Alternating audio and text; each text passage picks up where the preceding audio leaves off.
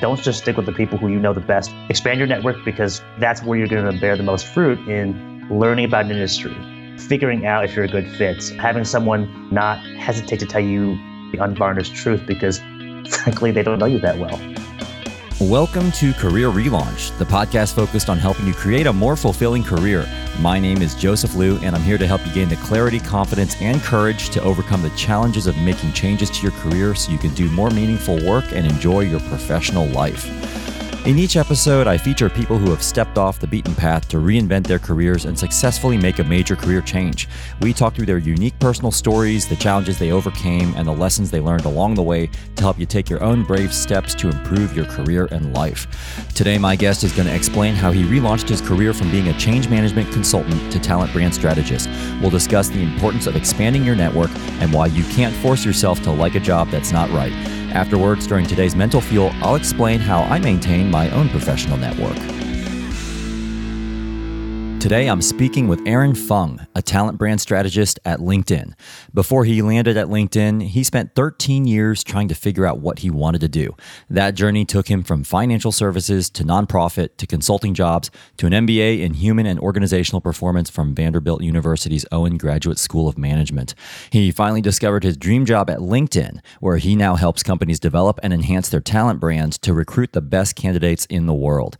And in his spare time, he also runs a blog called Go See the World, which is dedicated to travel and his mother who recently passed away. Now, Aaron and I go way back after crossing paths at a networking event in San Francisco back in 2009 when I still lived out there. And I hope you really enjoy hearing about how his career has evolved over the years. If you want to learn more about Aaron, you can go to careerrelaunch.net/35. Aaron spoke with me from San Francisco. So when we recently reconnected, Aaron, you mentioned to me that you went on a 13-year journey to figure out what you wanted to do. So I want to touch on some of the major pivot points that you went through along the way, but can you just start by telling me what you're focused on right now in your career and your life? About 5 months or so ago, I started working at LinkedIn, and my job is I get to help companies figure out how to best tell their professional story. So a lot of times I meet with heads of HR or heads of talent acquisition, and I try to figure out, what kind of stories are they looking to tell about what it's like to work in these companies. I really love my job because I get to talk to a lot of different people and a lot of different companies, and the stories are always incredibly different and occasionally very compelling. Okay, so I want to come back to the work that you're doing at LinkedIn toward the end, but I want to also go back in time a little bit here because I know you've got a very interesting career trajectory. And can you just take me back to the moment before you started your role there at LinkedIn? What was going on for you and what was happening for you at that time in your career? The 4 years prior to coming to LinkedIn, I'd spent in consulting roles. So I got to see a lot of different types of projects and jobs, and I was primarily focused in the organizational transformation kind of space. Each project kind of got me closer to what I inherently knew I enjoyed doing. There was something about change management that was interesting, but I don't think was ultimately my passion. I happened to have a few very strong mentors and advisors in my life, several of whom had counseled me to consider looking at recruiting.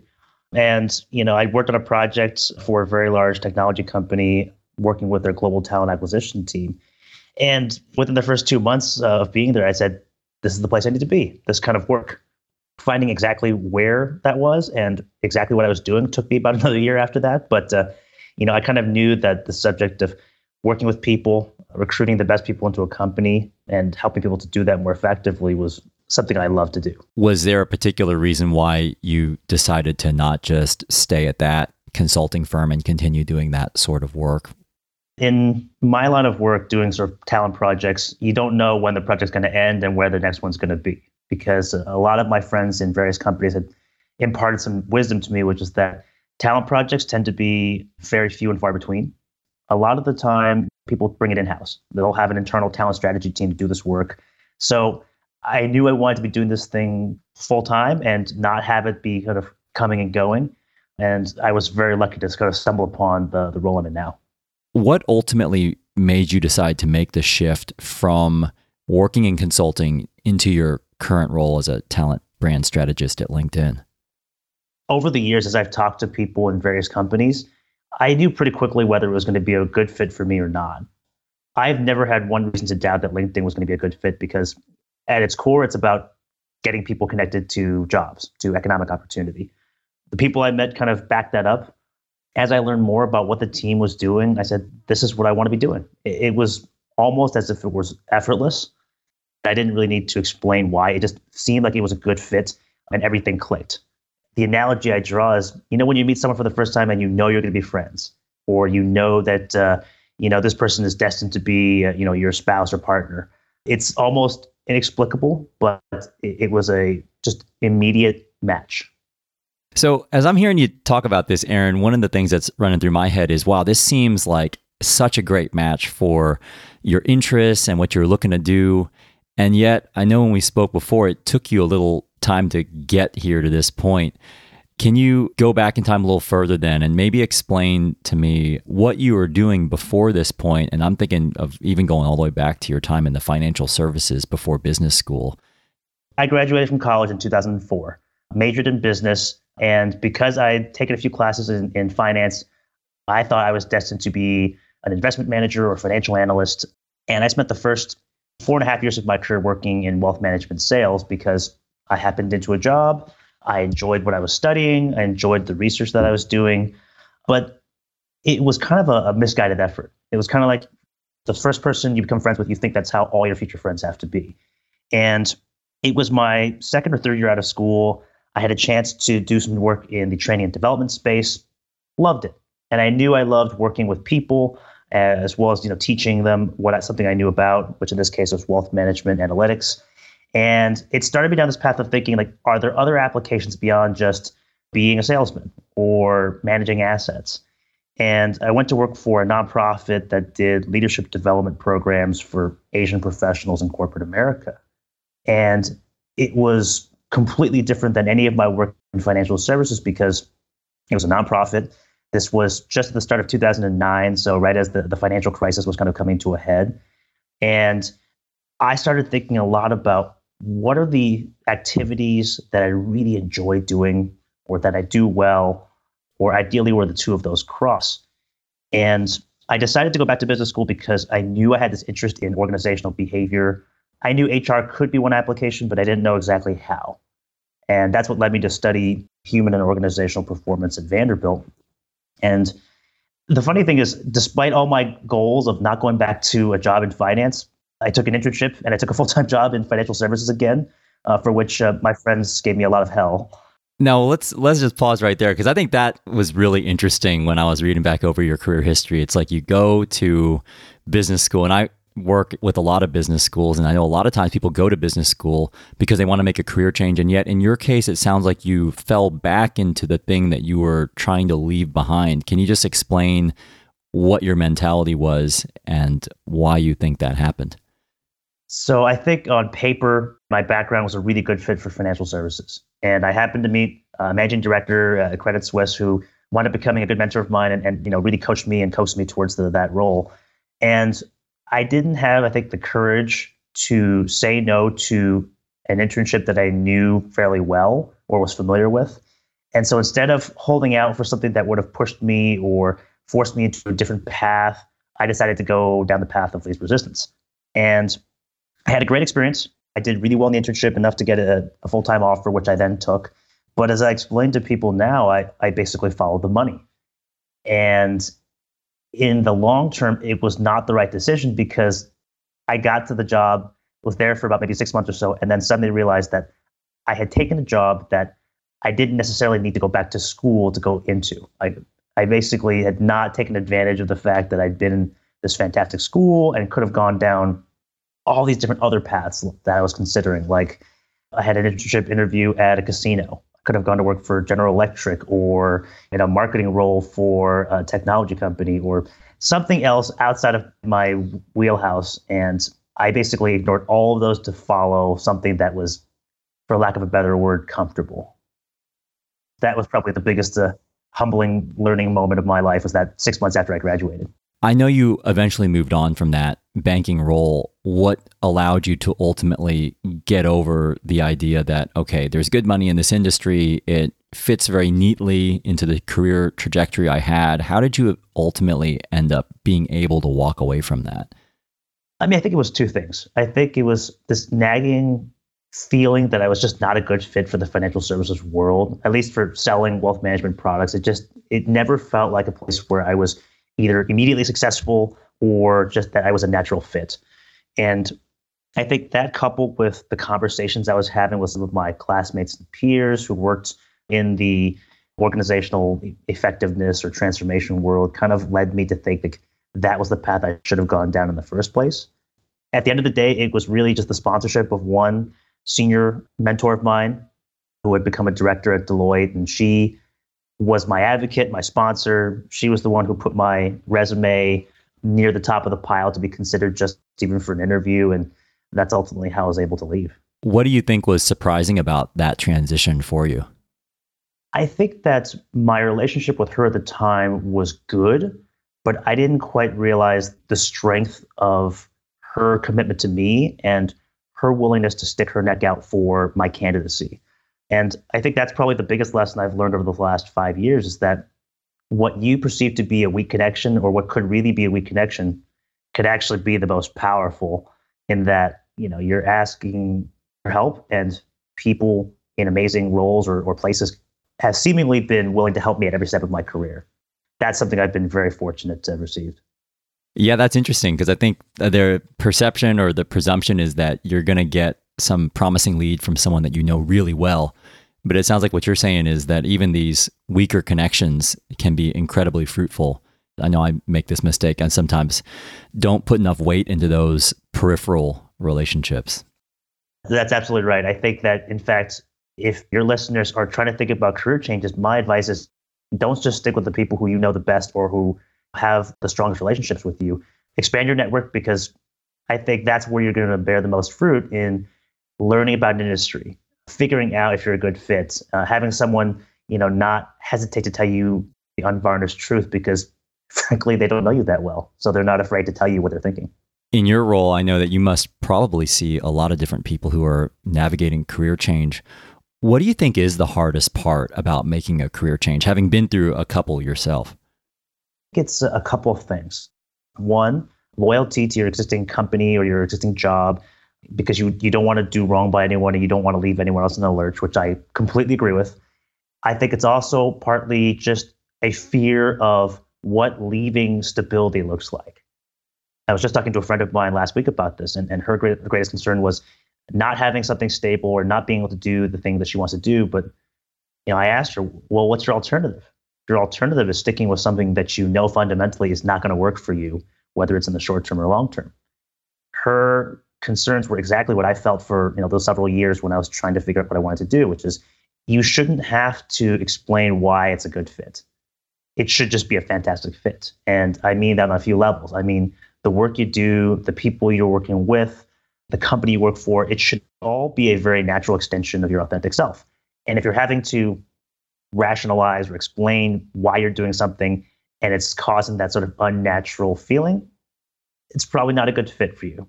And that's something I've experienced in numerous ways over the course of my 13, 14 years of work experience.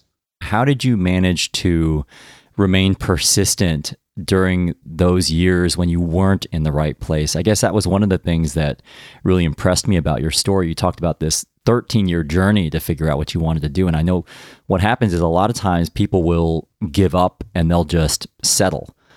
How did you keep that fervor and that interest in trying to find something that wasn't just good enough, but was really great for you?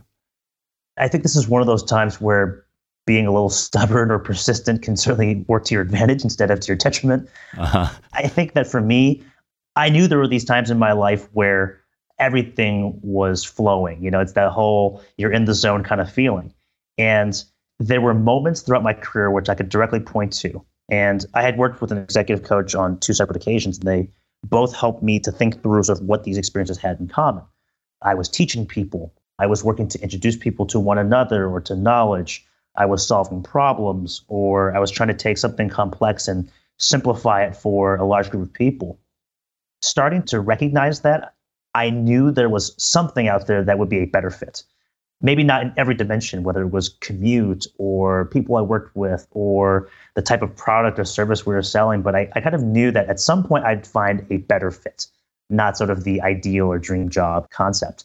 It was just sort of this blind faith that there was going to be a better opportunity that kind of kept me in the game. And I tried to take it in pieces. So as I worked in consulting and I knew I wanted to be more in the HR talent acquisition world, I would go to events. I would meet people. I would pick brains and invite people out for coffee saying, hey, I'd love to learn more about how you do university recruiting or how you do executive search or how this applicant tracking system is implemented. And each interaction that I set up would get me closer to understanding, oh, I like this, or maybe I don't want to deal with HR information systems or compensation and benefits. But just having those conversations, again, helped me to refine those moments where I felt like I was in the groove, or if I needed to back away and just not even touch. It sounds like one of the themes that's coming up from today is that your connections worked really well for you, either uncovering opportunities or helping to enlighten you or inform you about something that you didn't know about. And I've met you before, and I know you're a very personable guy, and I would describe you as someone who is definitely a connector. For people out there who maybe aren't as comfortable with networking or they haven't bought into the idea of networking, is there something that you've learned through that process of doing quite a bit of connecting with other people that you think would be useful? Yeah, actually. So, my wife is a classic introvert and I'm a classic extrovert. So we talked about this at length about how she can get connected to people. And I think you have to work with what you're strongest at. So, if you're not comfortable going to a group networking event, but let's say you have a friend who loves to connect people, maybe ask that person one-on-one, say, hey, would you mind coming with me to this event? Would you mind introducing me? Or keep it very much targeted and say, hey, would you mind introducing me to this one person so I can have a one-on-one conversation? What I've learned is that if you ask someone for help, more often than not, they will say yes. And if you just ask them for their story or something that's uniquely theirs, I think people are very willing to share that with people because they've all been in the situation before where they're trying to make a transition happen or they're trying to learn about how to get to the next opportunity. So figure out what you're comfortable with and work on that. And then figure out, is there a path that someone else can help you with? The right introduction. Even again, just telling their story. Like I would meet with people who worked across all these different parts of the HR world. And every time I meet with someone, I say, can you just tell me how you got here? Keep some of the questions consistent, learn about what the differences and similarities are. And it kind of helps you build your own narrative for you to follow. It's hard to ask for help, but if you're willing to sort of put your ego on hold for a conversation, I think it will bear a tremendous relationship and create a really good opportunity for you. The other thing that I'm curious about is, having been through this career change, what's one thing that you've learned along the way? The most important thing for career change is you have to be particularly self-aware about who you are, what you do well, and realistically where you can spend your time. I've had a lot of coaches, or guidance, or counselors or people in the past in my life say, you can't always take a weakness and turn it into a strength. And I really believe that. I think that you have to focus, again, on the things that make you you, and you can't really break certain things that you've learned over the course of your life. So for me, that was just, I'm going to keep being a connector. I'm going to keep leaning on some of my strengths. But at the same time, I try to figure out, what are my vulnerabilities? What are the things that I'm not aware of that are blind spots? And I got that through my executive coaching. When I first started the business school, we did something called the Hogan Assessment, which is a very comprehensive analysis of some of your strengths and values and blind spots and risks. I also did a 360 assessment feedback survey. And these all kind of fed into this perspective of how I was being perceived by friends or customers or bosses. And there were a lot of those moments where I got a real kick in the head with someone saying, hey, I think you're actually pretty weak at something. One example, it was how I thought I was being perceived as contributing to the team. And I thought I was pretty strong. And the feedback was, you're actually weak / middle of the pack. And feedback, I think, can be the best thing in the world if you're willing to take it. Because if you're willing to take it, you can figure out, how do I improve? How do I change if I need to? And being receptive to feedback, I think, is the only thing that's allowed me to make the transitions that I've made over the last 5 years. And how have you gone about finding people to give you that kind of feedback? Because I definitely agree. I think getting some candid feedback can be really, really educational. And one of the questions I get asked a lot is, how can you find a mentor, or how do you find the right person to give you this kind of feedback on who you are and what you're good at and what you're not so good at? I guess I would look at three kind of distinct sources of feedback. One is like the people who are closest to you, who can be honest and direct with you, and you will take their feedback because you trust them and you have an established relationship. The second group would be people not necessarily in your friend circle, but who would be doing the job that you're looking to do. For me, that was some of my peers who went to business school, who were in the jobs at Deloitte Consulting where I was looking to apply. And I would ask them very candid feedback, like, if you look at my resume, my experience, do you think I'd be a good fit?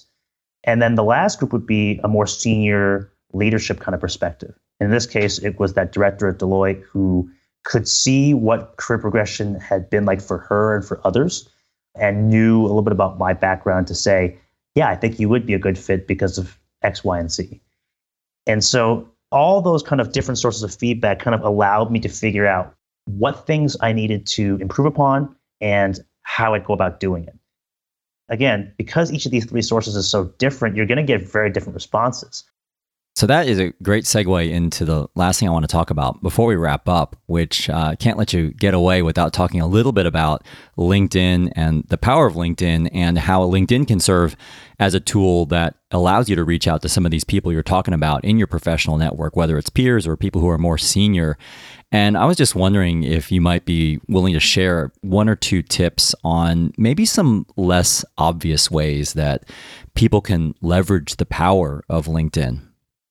I work a lot with companies on their talent brand, which leads me to think a lot about how individuals should present their own talent brand. They're the basics, right? There's your photo, there's your summary, there's your education and experience and your skills, which I think is pretty important, but it doesn't always set you apart from everyone else. I think there's a couple of things that can make LinkedIn a really helpful tool for anyone who's trying to make a career switch. The first of which is posts. So for example, if you look back at my posting history, I started posting articles about some of the dynamics between applicants and hiring managers, other topics that I was really passionate about. To be honest, I didn't get a lot of traction or a lot of engagement, but I was trying to put out there that I was deeply passionate about these topics, and people can see that my interest goes back several years.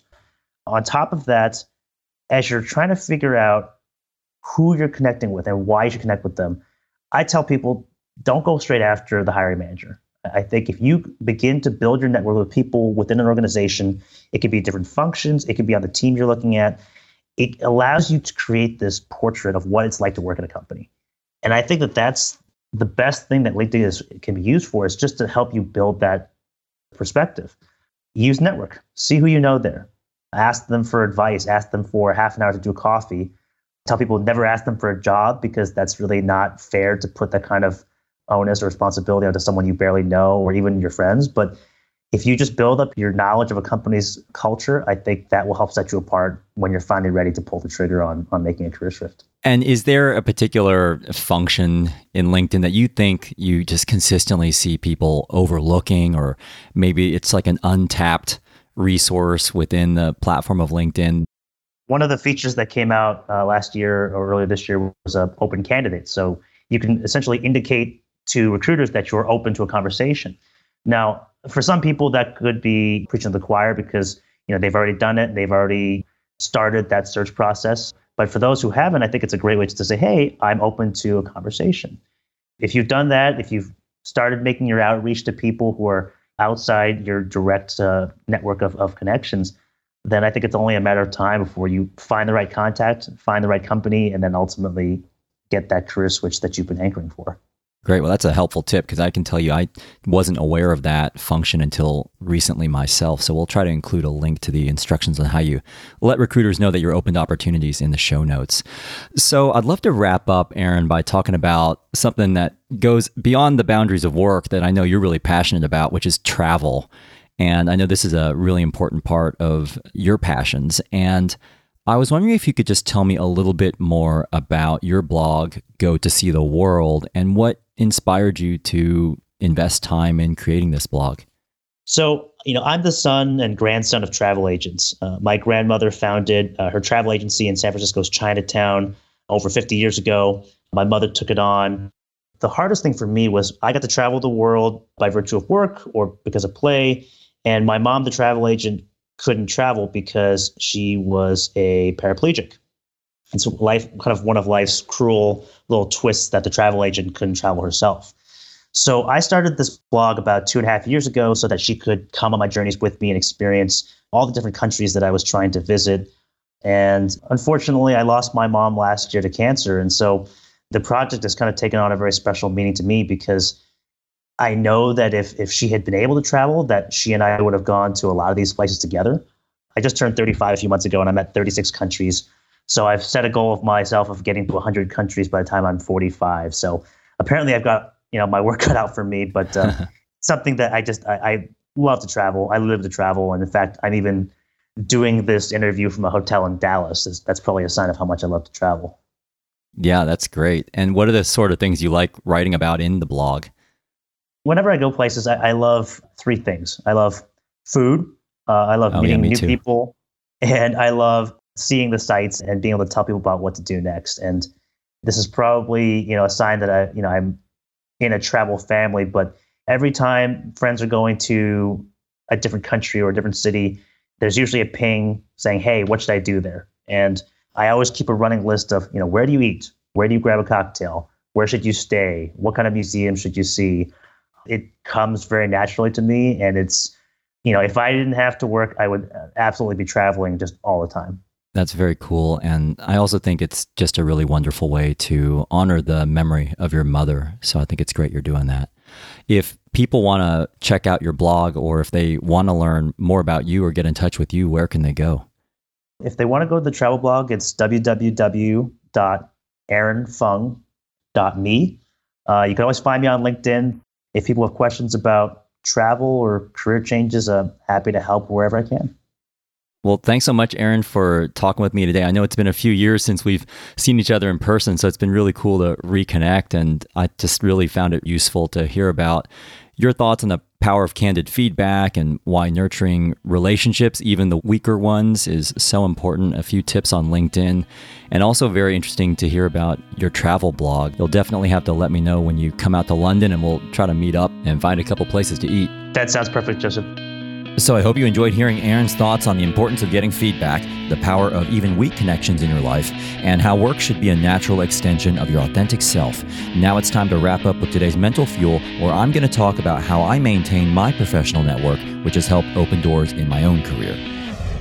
Before we get to today's Mental Fuel, I wanted to thank Brand Yourself for supporting this episode of Career Relaunch. Brand Yourself offers simple tools and services to help control what people find when they Google you. To clean up, protect, and improve how you look online, visit brandyourself.com and use promo code RELAUNCH to get 50% off a premium membership. This is the part of the show called Mental Fuel, where I finish the show with a brief personal story related to one of the topics we covered today and wrap up with a simple challenge to help you move forward with your own career goals. So for today's Mental Fuel, since one of the themes I heard from Aaron was about the importance of building your network, I thought I'd share a couple stories of how my professional network has served me in my own career. And since we've been talking about LinkedIn, one of the simple routines I follow to build and maintain my own network. I want to start by saying I'm a huge believer in networking. Connecting with others has allowed me to learn a lot, expand my professional community, share information, and has definitely opened up a few job opportunities for me. And on that last point, when I think about the 4 ways I've applied to jobs, through job boards, directly in response to a company job advertisement, working with a recruiter, or through networking has consistently been the most effective for me. And when I ask people in my workshop audiences how they found their jobs, networking is also consistently the most common way. So most of the jobs I've landed in my career have come from networking.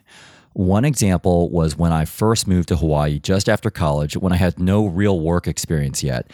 And an alumni I reached out to from my university introduced me to someone she knew at Hawaii Public Radio, and meeting with him was how I eventually landed my job there as a news anchor. Another example was when I was working in San Francisco, and I met with a colleague's friend in London before I moved to the UK, who over a year later helped me get my resume into the hands of the right hiring manager at Goo, where I eventually worked. And even now, pretty much every single one of my paid speaking engagements has come from someone I've met at an event or through some sort of a contact. So I'm a big believer in networking, and I actually now run networking workshops for groups, and one of the concepts I talk about is the 3 types of networking contacts out there. The cold contacts with whom you have zero ongoing contact, the warm contacts who are the people you're in touch with regularly, and the hot contacts where someone's actively helping you or you're actively helping them with something. And in my workshops, I talk about how hard it is to have a cold contact become a hot contact, which is why you need to make sure you keep the contacts in your network warm. So one of the most common questions I get is how you can keep your network warm. The only way I've been able to consistently do this is to create a routine for myself, so this pretty much becomes a habit. So we're talking about LinkedIn today, and one simple way I've created a habit around keeping my network warm is to make use of LinkedIn's email network updates.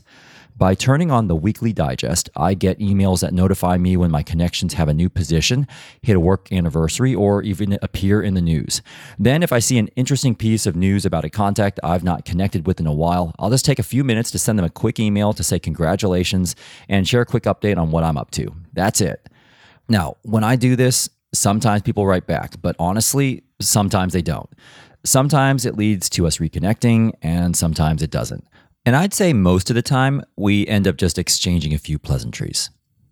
But every so often, it actually does lead to an opportunity, not even one I was necessarily seeking out to begin with. So even though keeping your network warm doesn't always amount to anything in the near term, you just really never know how things are going to pan out.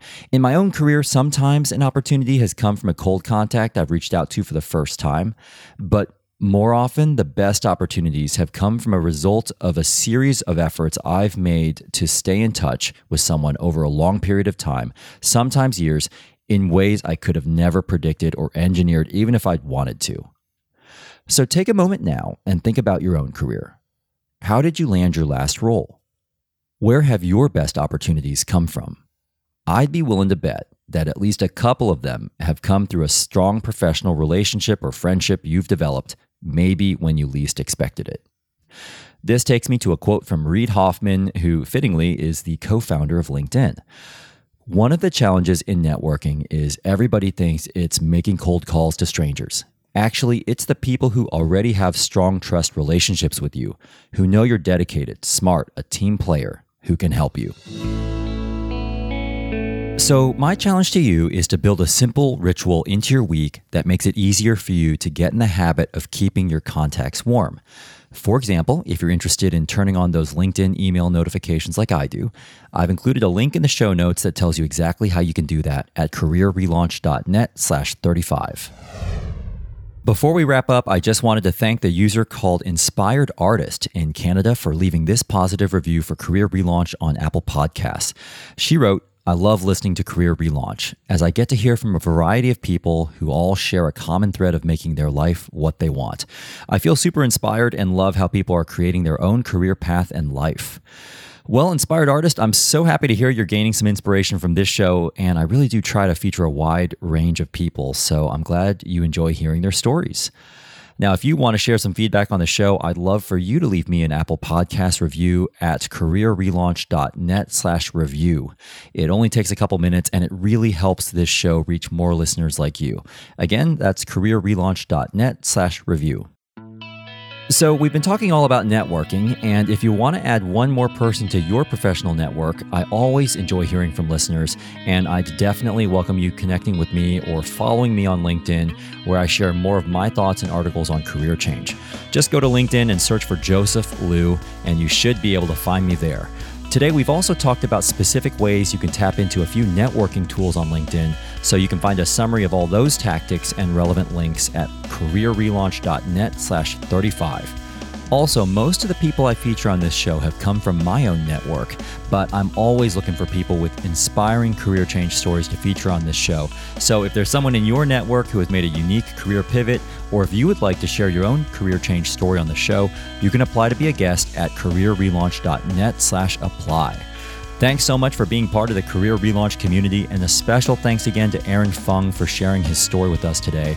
This episode was mixed by Richard Pennington. Electrocardiogram wrote and performed our original theme song. Stay tuned for the next episode, where I'll be featuring a former circus stage manager who's now a full-time voiceover artist. I'm Joseph Liu, and I'll see you then.